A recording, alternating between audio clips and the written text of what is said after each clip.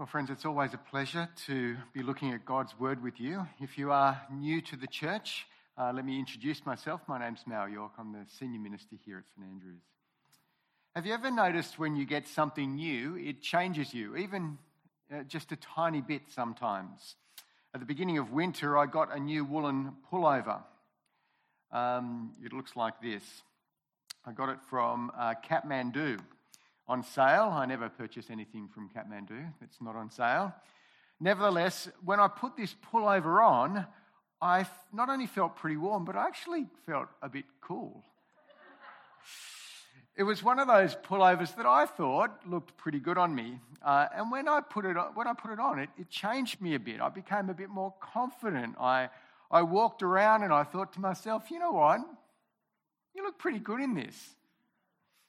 Maybe you don't know what I mean, but it's not just new clothes, is it? When we get a new computer, we're changed. We have to learn to do things a different way.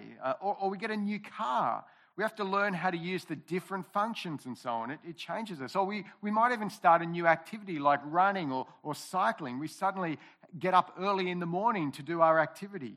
I could go on, couldn't I, and name a whole bunch of things. But I'm hoping you get my point.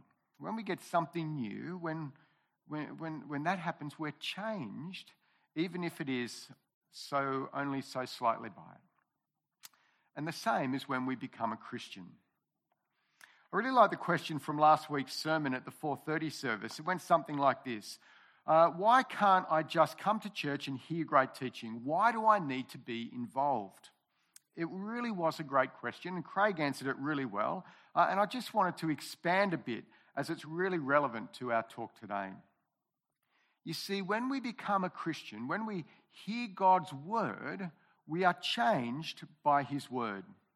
In Ephesians 2, we saw that it's God's work in saving us. He changes us to be more like him. We're saved by grace alone through faith. This is a gift from God.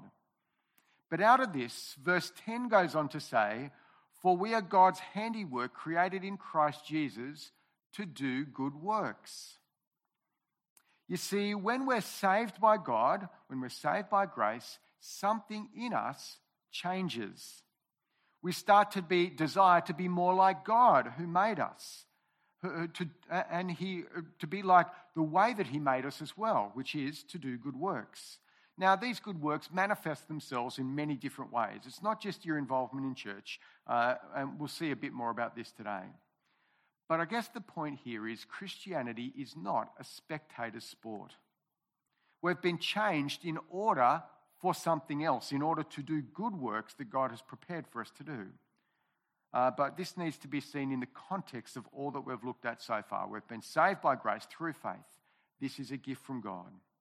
Paul knows this, and it's reflected in the prayers that he has prayed. Twice he prays that we will grow in the knowledge of God. And as a result of this, we will know the love of God.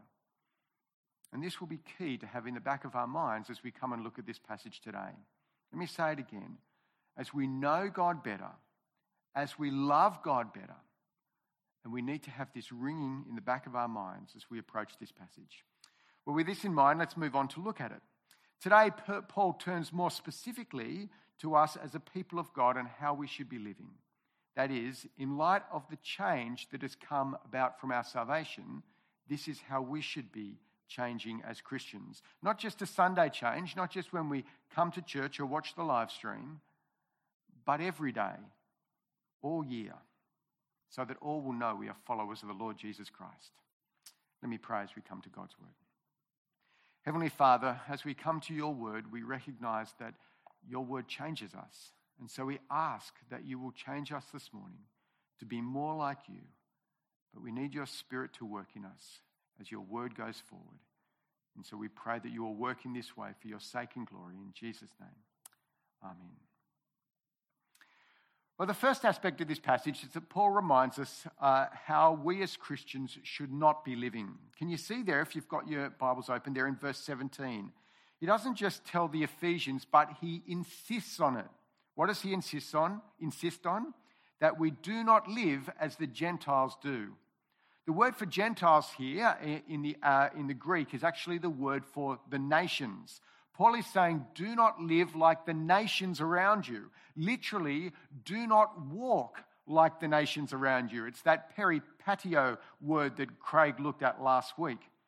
Paul is talking about those who do not live with Jesus as their Lord and Saviour, those who are not considered part of God's household. And so Paul goes on in verse 18 to 19 to show us the way that those in the nations live. Notice how they are darkened in their understanding. They're separated from their life in Christ. That is, they do not understand who God is. They don't understand how he has revealed himself through his word by the Lord Jesus Christ. And they do not have life in his name. All the things that we've seen in Ephesians 1 to 4 that the Christians have.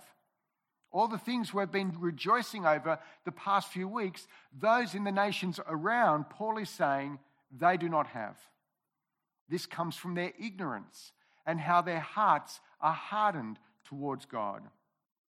Paul has said elsewhere in places like Romans chapter 1, verse 18, that people suppress the truth by their wickedness. You see, those who are outside of God's promises suppress the truth so that they remain in the wickedness. They remain separate from God. Many years ago, I was sitting with a friend on a train, and I decided to take this opportunity to talk to him about the Lord Jesus. And about halfway through, he stopped me. He stopped me sharing, and he said, look, I just don't want to know. Don't tell me. You see, he would rather suppress the truth about Jesus and say, I don't want to hear about it. Don't talk to me about it so I can continue to live the way that I want to live. And the result of this, Paul says, is that they lose sensitivity. They lose any moral compass that they might have from coming to know the Lord Jesus Christ. And they give themselves over to sensuality and to indulge in every kind of impurity. They are full of greed. And friends, we know all too well, don't we, that this reflects some in the society around us who really live this way. It's a sad reality.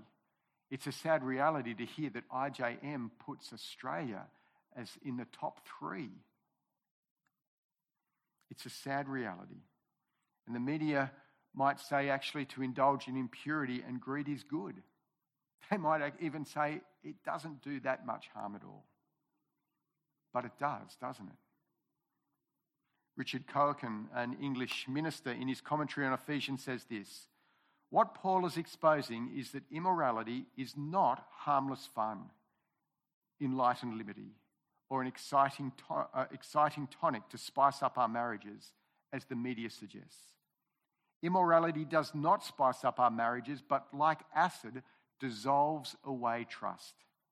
Impurity is not harmless fun, but like a sewer, will foul up our friendships. And greed is not good.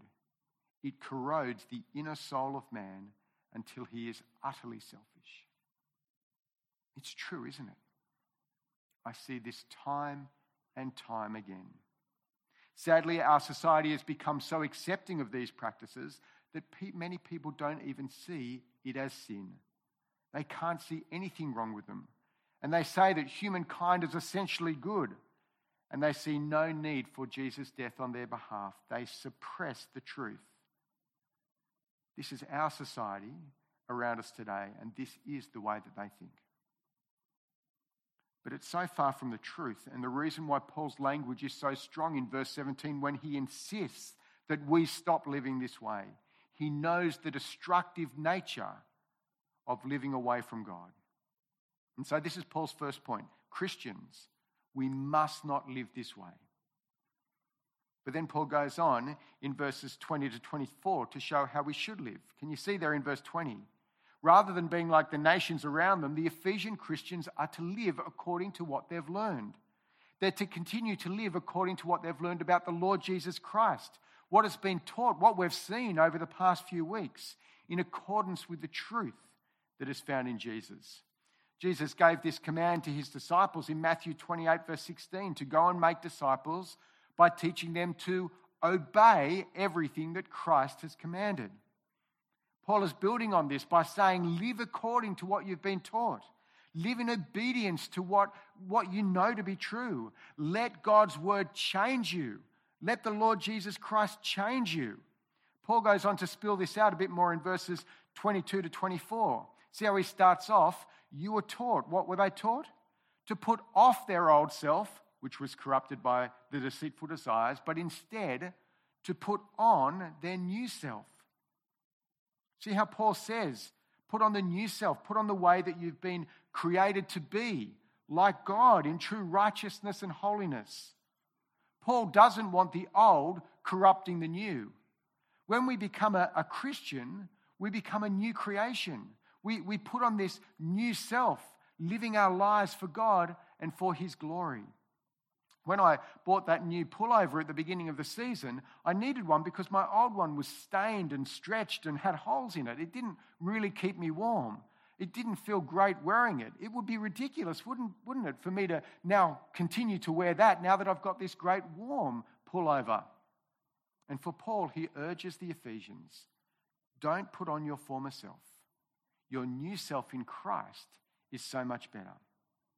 Notice in verse 23, Paul calls for a renewing of the mind in this way. In order for us to live this way, in order for us to not go back to our former life, we need to have our minds renewed. Notice this is what Paul's been praying for throughout the letter, that we might know God better, that we might change our minds, and through this we might know the power that God has for us in our lives and how this will impact us. I'm constantly amazed at how much running is a mind game. I can run for 10 kilometers one day and it feels great. I think I'll do a marathon again. The next day, my mind doesn't think that way and I barely make 5 kilometers. And I go, I'm never running a marathon again. Our mind has a big impact, doesn't it, on how we live. Paul says we need to have a new attitude of our minds in order to put off our old self and to put on our new self. And through this, we will be able to live according to the way that God has commanded, to live this way of love. Well, what does this look like? Well, this is my final point and really the application for this passage.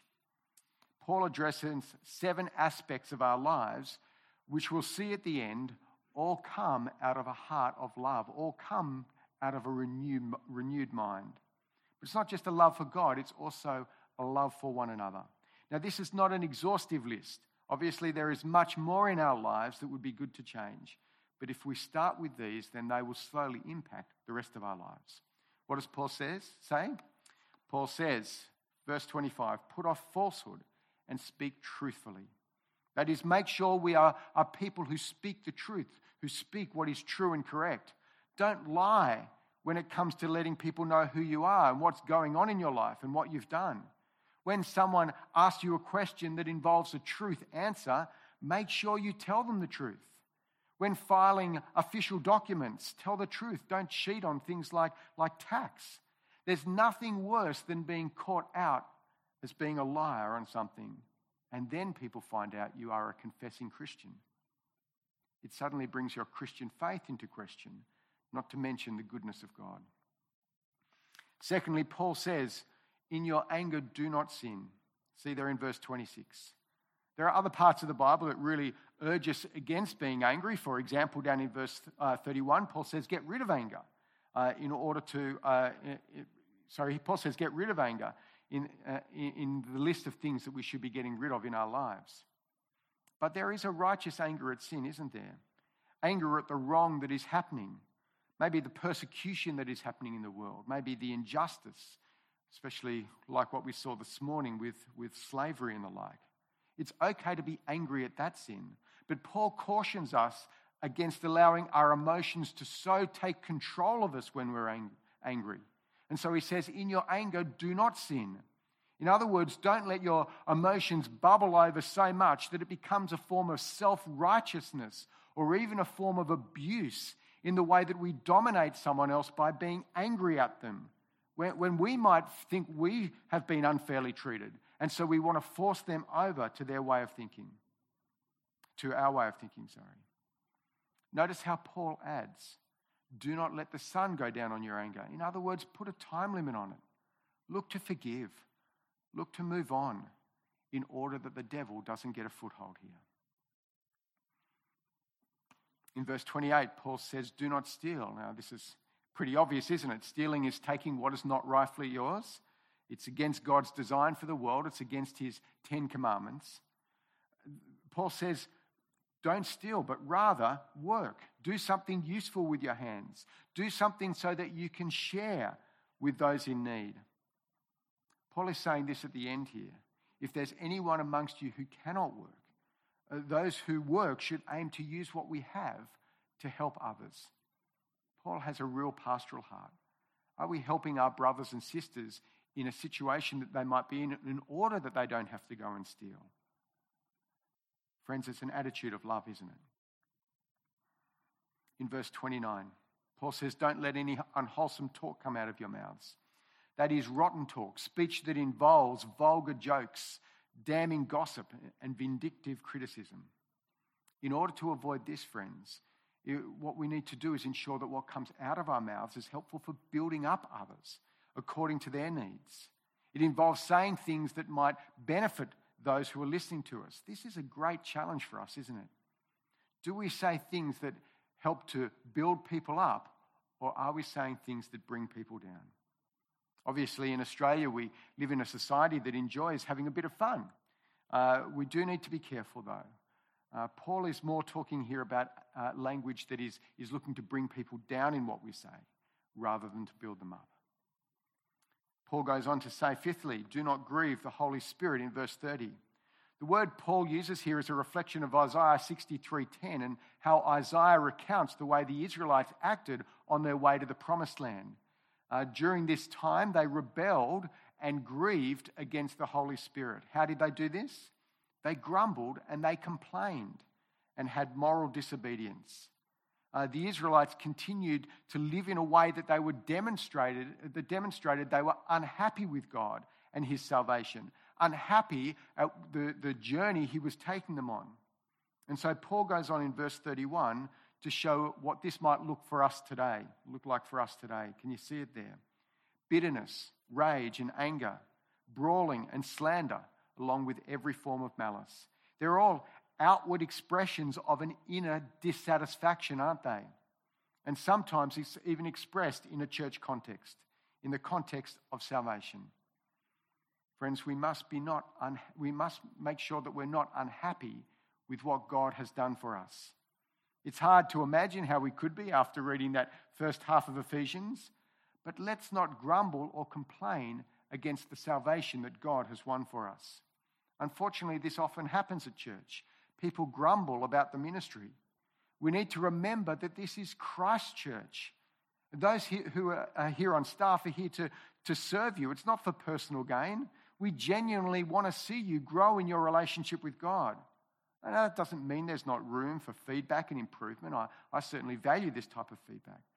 But if we are talking with people about giving this sort of feedback, it needs to come from a heart of love, not from a heart of discontent. Sixthly, Paul goes on to say we are to be those who forgive first and foremost. We're to be kind and compassionate.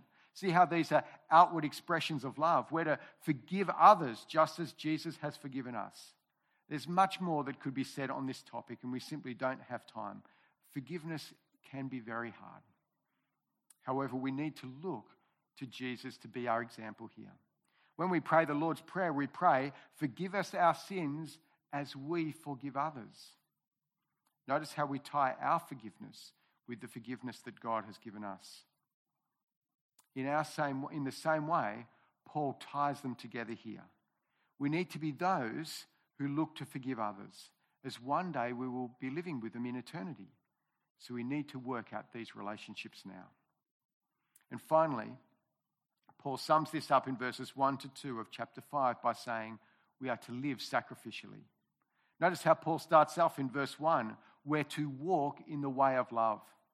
This love needs to be defined by God, which means not the love that the world speaks about around us, but rather we need to look to Christ, the one who modeled love to us, and we're to walk in this way. Paul goes on, Christ loved us and gave himself up for us as a fragrant offering and sacrifice to God. You see, Christ's love is sacrificial. It's other person-centered. This is the type of love we need to show. And if we love in this way, then we will not lie. We will not steal. We will not grumble. We will forgive. And we will talk in a way that builds up. And in our anger, we will not sin. Well, friends, let me conclude. How do we do this? How do we make changes like this? Well, firstly, we listen to those first 3 chapters of Ephesians again. We understand all that God has done for us. The love he has shown to us firstly. This gives us the motivation that we need. Secondly, we pray that God will help us to be transformed to be more like him. We pray that we will grow in this knowledge of God and love of him and love of each other.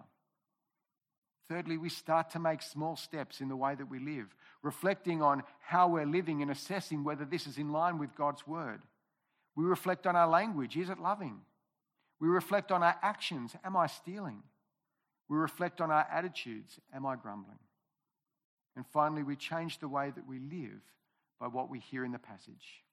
Often the Christian life is 2 steps forward and 1 step back, asking God for forgiveness and then reflecting and rejoicing as the Spirit makes changes in you. An excellent way to help one another here is to become accountable to another person. Share with a trusted brother or sister in Christ what you're struggling with, how you'd like to change that, and ask them to follow up with you how you're going. Putting off your old self and ensuring that we do not put on it anymore. Putting on your new self and continuing to live our lives for the Lord Jesus Christ in the way that we speak and the way that we act. Not because we'll be saved as a result of this, but because we have been saved. In the light of God's mercy and grace that he has shown to us in the Lord Jesus Christ. Because we aim to love God and love one another. Well, let me pray that with the strength of the Holy Spirit, we might be able to live this way. Heavenly Father, we thank you so much for your word. But we need your Spirit. We need your help to live according to this way. Help us to be those who put off our old self and to put on our new selves, and that those around might see this change and rejoice. For your sake and glory, we pray this in Jesus' name. Amen. Okay, we have just a few questions for you this morning, Mel. There's a couple, actually, that are to do with putting on this new self.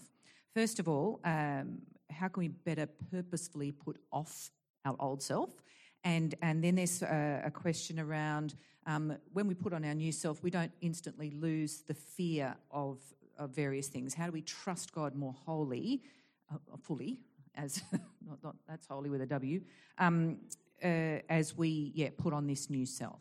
Yeah, totally. Look, I think to put off our old self, we need an honest reflection on who we are and what we're doing. And this is an individual thing. It could be that you talk with someone, hey, help me work out some blind spots that I have, and pray that God will help you to take them off. But you've got to be brutally honest with yourself. Am I lying? Is my language bad? How can I change? Once you've identified them, then you can start to work towards, okay, what does it mean to put on your new self? Okay, well, as I shared at the end, there's some ways that you can be accountable to other people. God has given us one another to help each other to grow as Christians and to live and to be changed in this way. Be honest with someone. This is the way that I'm living, but I'd like to change this. Can I be accountable to you? And just start making small steps. Reflect on it daily. Reflect on it weekly. Have I made those changes that I want to make? Pray to God. God will give us his Spirit to help each other. But that accountability, I think, is really helpful. It certainly is helpful for me. There's a question about legalism as well. How do we avoid being quite legalistic about this? Because we're being very deliberate in the things we're putting off and putting on.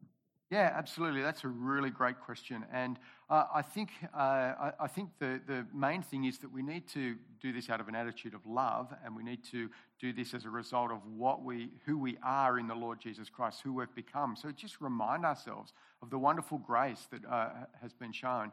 Think about our motivations. Legalism is all about doing it so that we will be right and we will be saved. But we know that we're right and we're saved. And so show grace to people.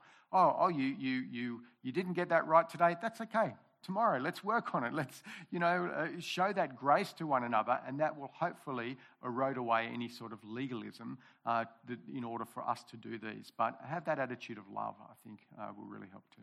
I hope the person who sent in the question about forgiving actually will find that answer quite helpful using the grace that we've been given.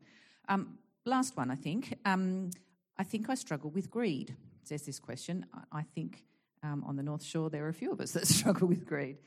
How do I know if I'm storing up too much and holding too tightly to the things of this world? Yeah, that is a great question. Jesus, of course, the classic example was sell everything and go. I want to say that if you are looking to reflect on the way that you're living, this is what I first encourage you to do. So pray about this, reflect on the way that you're living. What is your priority? Is it getting things, or is it supporting Christian ministry?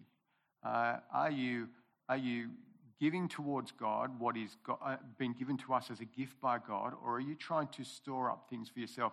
It doesn't mean we can't have material things, but if we have these material things, are we looking to be generous with them? Are we looking to share them? Are we looking to help others with them? Are we using them for God's glory, or are we using them for ourselves? It really comes down to an attitude of the heart. Are we idolizing these things? Are they more important than reading God's word, than gathering together with God's people, than supporting gospel ministry and going out? So I would say, obviously, the church, but also other great organisations that see the gospel go out, or IGAM, a great organisation too. You've really got to look at that heart attitude and ask yourself, where is my love?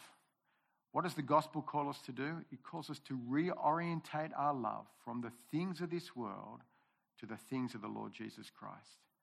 Where is your love?